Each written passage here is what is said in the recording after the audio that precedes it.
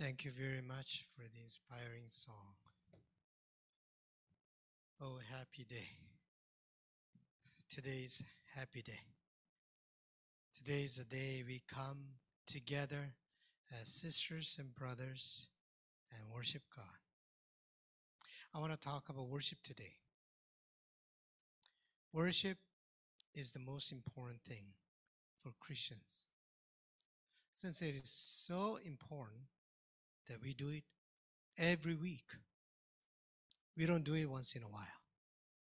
We do it every week because it is so important. It is foundation. It is a basis for our existence. We Christians are basically worshipers. Many of you have been very faithful to attending the worship service every week because it is very important to you. I believe that worship is the priority of your life. And thinking that worship is the priority of your life is wisdom. When you make the worship as the center of your life, everything else will fall into its place. We'll find a balance in life and we'll find order in life. We are creatures. We did not create ourselves. We did not make ourselves. We have Creator. So I think it's a very natural thing for the creatures to worship the Creator. And that is the natural order. So making worship as the center of our lives is to find the order in our lives. As Joshua briefly shared, when your life is chaotic, when you are not sure where your life is going, and everything goes wrong in your life, something is not really going well, I want you to go back to the heart of worship and restore the life of worship. Soon you'll be able to find the order in your life. Worship is not what you do on Sunday at this church. Worship is not about what you do. Worship is not what we do. Worship is the mode of existence. Worship is who we are rather than what we do. Worship is our life. The Israelites, when they were in bondage in Egypt, God told them to tell the Egyptians, we have to go and worship God. That was the beginning of Exodus. That was the beginning of liberation. God made Israelites as a worshiping people.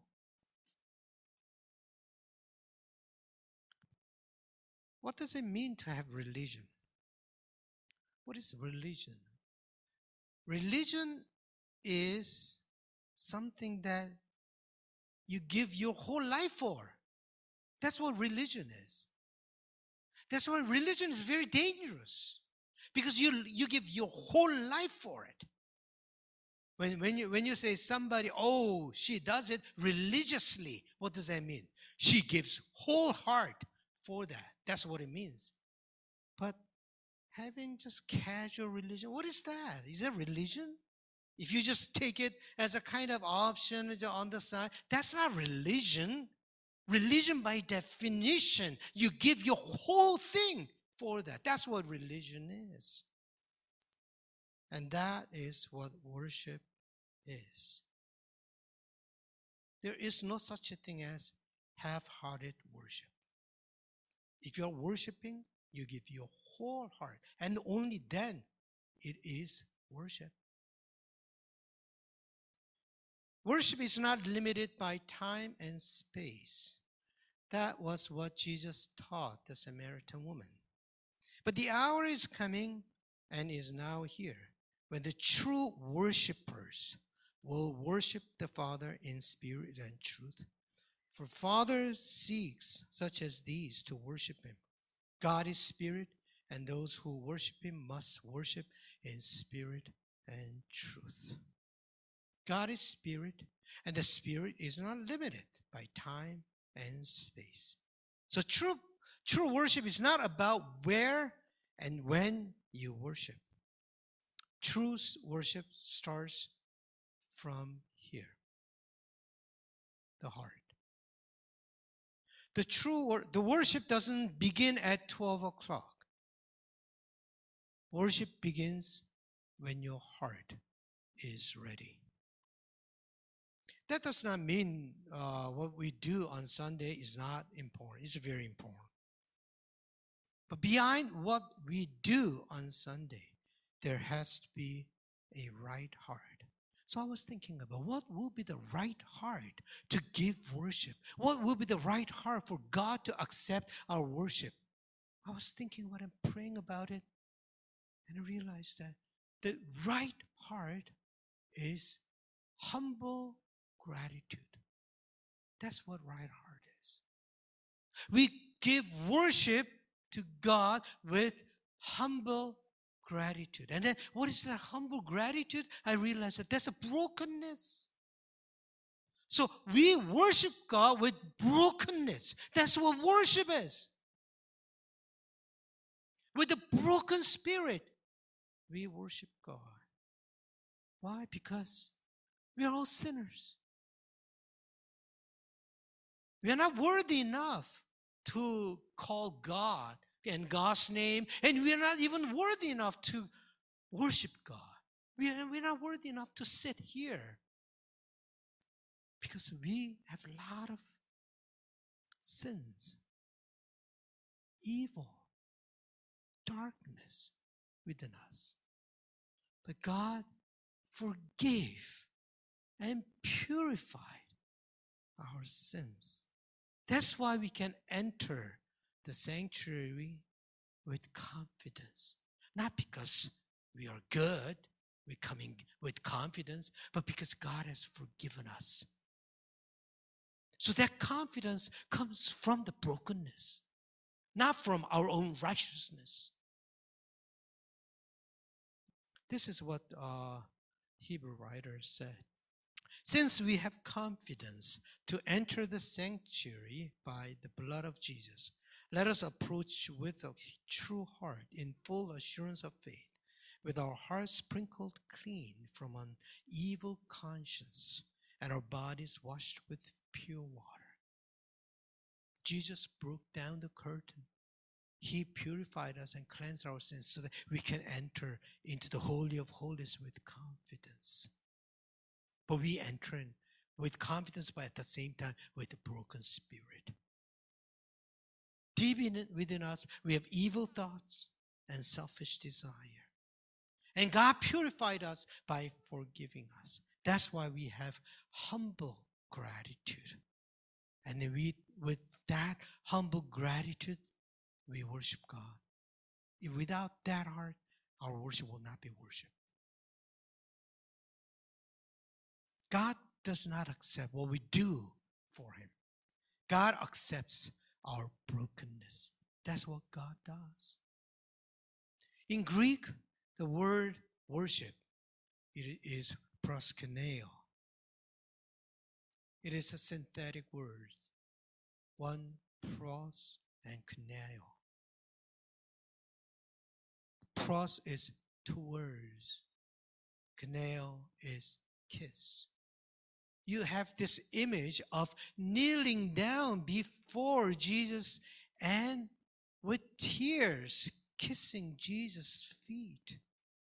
That's what worship is. That's what broken spirit is. That's what humble gratitude is like. And Luke gives us this story about this woman. She stood behind him at his feet, weeping and began to bathe his feet with her tears and to dry them with her hair.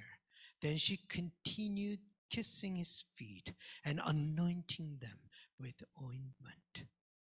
That is exactly the image of worship. That is what humble gratitude looks like. And we see her brokenness. So in worship, there has to be an abundant sense of gratitude for God's overflowing grace. So you experience God's overflowing grace, and that you have this abundant gratitude with that heart that is ready to worship God. When we look at our lives, what do you confess? I confess, oh Lord, it is your grace and only your grace, nothing else. I am who I am by your grace. My life that I enjoy now is because of your grace, nothing else. That's all I can confess. The full, abundant, overflowing grace. When you recognize that grace working in your life, then worship is, you are ready to worship God. That's what worship is. Then everything we do becomes worshipful. Whether you do praise or special music or offering or listening to the sermon, every single act becomes worshipful. We can do that in a worshipful manner. When we see the fullness of the grace of God working in our lives, our worship will not be limited only on Sunday at this place. Wherever we are, that place and that time will become a place and time for worship. And how much more meaningful and powerful our worship will be when we get together at the same place at the same time with brothers and sisters and we worship God together. How powerful and meaningful that worship will be. I mean, all by yourself, your worship is so meaningful. And when you gather together with other brothers and sisters, worship God, that will be so amazing. Worship is not a spiritual entertainment. Worship is not what you observe. Worship is not what you see. You're not here just to get entertained. Entertainment goes just briefly. You may feel joy and then you go away and then you forget about it. The four men sang today, and it's wonderful, beautiful, and praise does all the wonderful praise music is all to God, not to you, not to entertain you. So we don't necessarily need to clap for what they did. It's not because we don't appreciate it, but because it is something that you do to God. That's why you don't clap when, last week, you even clapped after announcement? That's a little too much. That's a little too much. We are not here to entertain ourselves. We are here to worship God, not to be entertained. Whole week I prepare this message, not to entertain you, so that I may hear the word God gives me so that I can give you that word.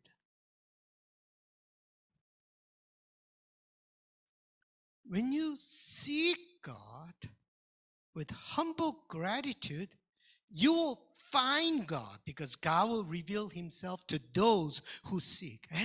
And I realized one more item. Humbleness, gratitude, and the third thing is seeking. You don't have just humble gratitude, but you come seeking.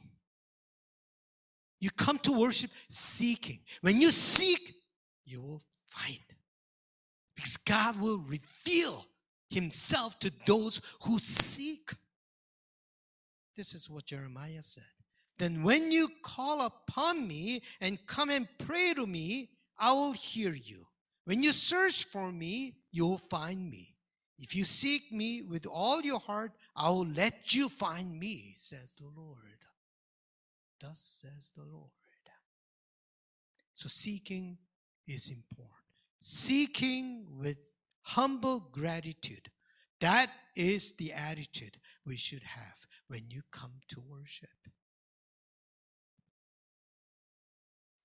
Ambrose, the bishop of Milan, when St. Augustine was converted, he was a bishop, he said this prayer: "O God, teach me to seek you and reveal yourself to me when I seek you. For I cannot seek you unless you first teach me, nor find you unless you first reveal yourself to me. Let me see you in longing and long for you in seeking. Let me find you in love and love you in finding." Beautiful prayer, beautiful prayer. God reveals himself to those who seek him. If you seek God every Sunday with humble gratitude, you will meet God. That's what happens in worship. And cleansing happens. Purification happens. And you feel the divine presence. And there, when you meet the divine presence, you find your true self. That's what Isaiah experienced. Let me read, when Isaiah entered into the sanctuary and he felt the divine presence. And when he felt the divine presence, you know, what was the first thing that he experienced? He met his true self. And when he met his true self, this was what he confessed. Woe is me. I am lost. For I am a man of unclean lips, and I live among a people of unclean lips. And yet my eyes have seen the King, the Lord of hosts. And after finding his darkness, his true self, then came healing.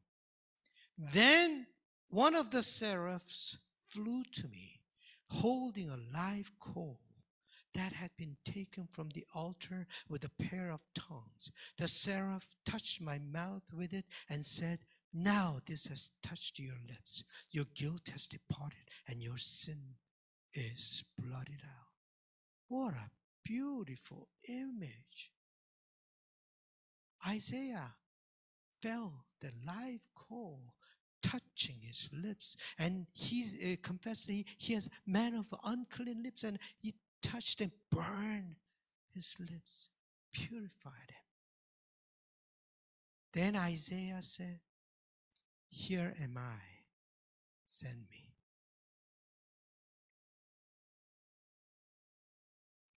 Find life's calling. Today after KSM service,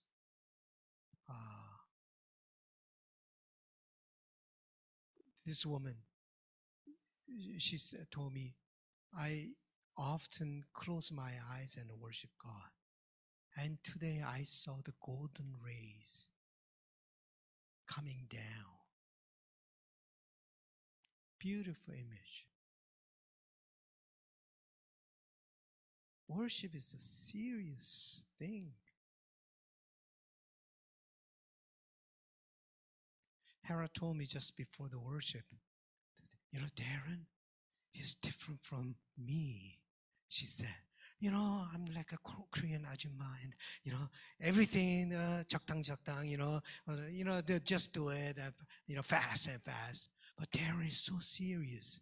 Just when he was invited to lead praise, he was thinking about this and that. What is the best? What will be good?" That is right attitude for the worship. That is right attitude for the worship.